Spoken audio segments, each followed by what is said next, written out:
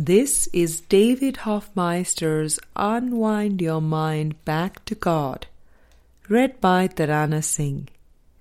In today's episode, we continue Unlearning the World with Book 2.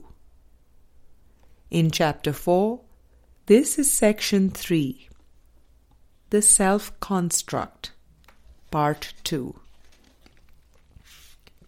Friend, you are saying that if I think I have any personal rights related to this body and how it is used in relationship to other bodies, that is nothing more than a construct?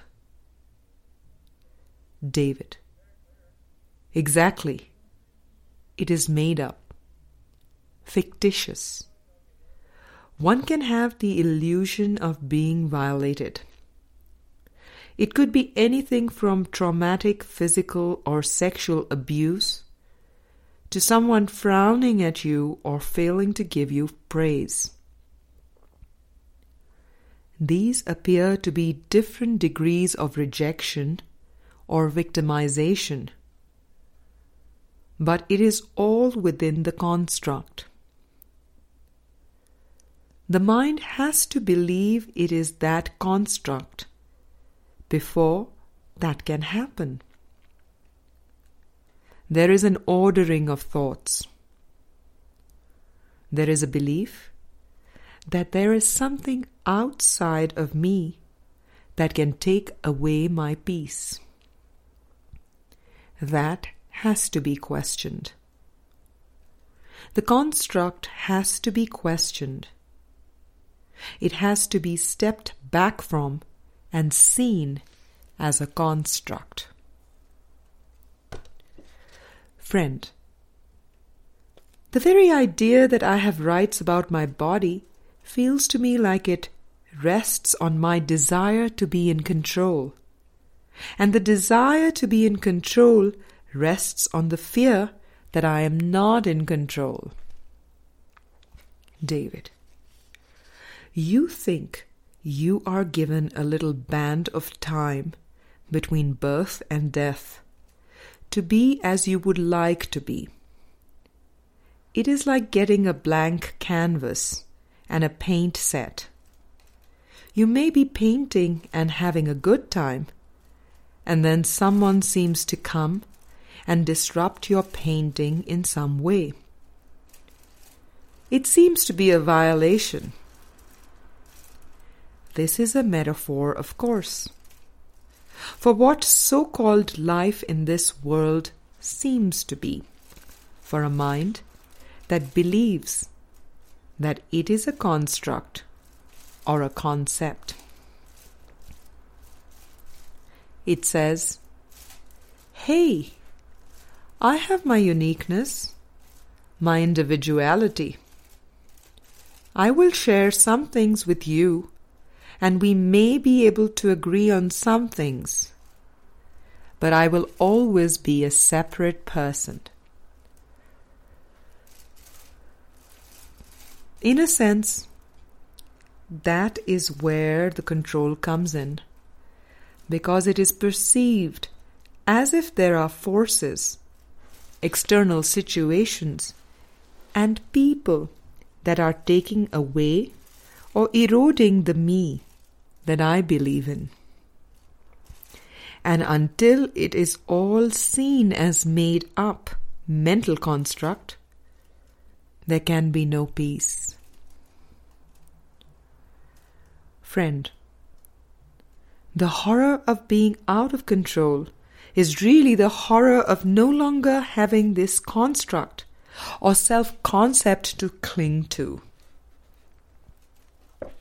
David: yes. What is the alternative? If I let go of this construct, then what? The ego counsels that you would be obliterated, annihilated. You won't be you. There will be nothing left. You will be destroyed. The spirit in the mind is reminding you that you will be you. You are you.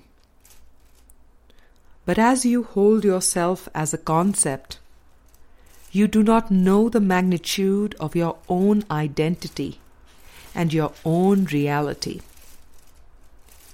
The Spirit is advising, reminding, and counseling the mind to let go. Friend, so while the ego is saying it is going to be the worst thing that ever could happen, the Holy Spirit is saying, if you only knew how wonderful the experience will be. David, and what are the implications of this? There is no racism in the world. Oh, what a statement. There is no sexism in the world. Huh? There is no ageism. There is no bigotry. Friend, where have you been? David, yes. What place are you talking about? All of those perceived inequalities and problems are projected so that the mind will not have to look at the subject-object split in the mind. These two irreconcilable thought systems in the mind is where the problem is. I can crusade against racism and go out and try to convince others, other bodies, to shape up and think better, to pass better laws. It is the same with all the different controversies and social issues. It seems ludicrous in the world to say that there are no problems. Are we talking pie in the sky when we bring it back to all being a construct? All of it is a construct. All the complexities and layers and levels of problems, from the interpsychic levels to global or international problems. Every single layer was made to obscure the simplicity that the split is in the mind and not in the world. That the problem is in the mind and not in the world. And that the problem has been solved. There is no problem.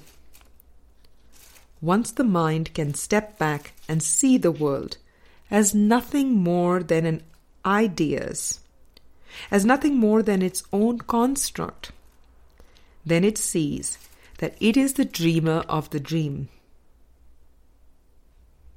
It is not in the dream. It is not a figure in the dream battling against other figures and forces of a wild and crazy dream. Once that is realized, the dream can be let go. It is a very happy dream, for the dreamer, when he sees, he is the dreamer of it, that he is the cause of it. Friend, because then he sees there is nothing that goes on within the dream that matters. David, yes, he sees he is the dreamer, or the cause of the dream. That could be more accurately stated as, the dreamer can see that he was the dreamer. Friend, that it is over and done. It is past. David, it is over and done. It only seemed to have an existence in the past. It has no existence now. That is where we really get into the time aspect of the unholy instant and the holy instant.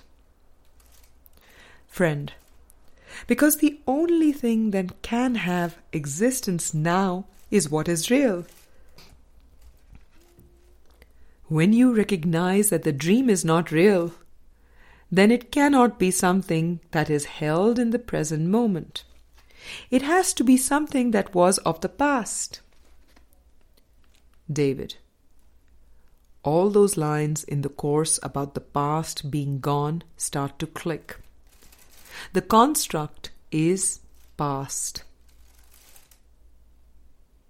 When the construct is seen as a construct, there is the awareness that the construct is also the past. End of section.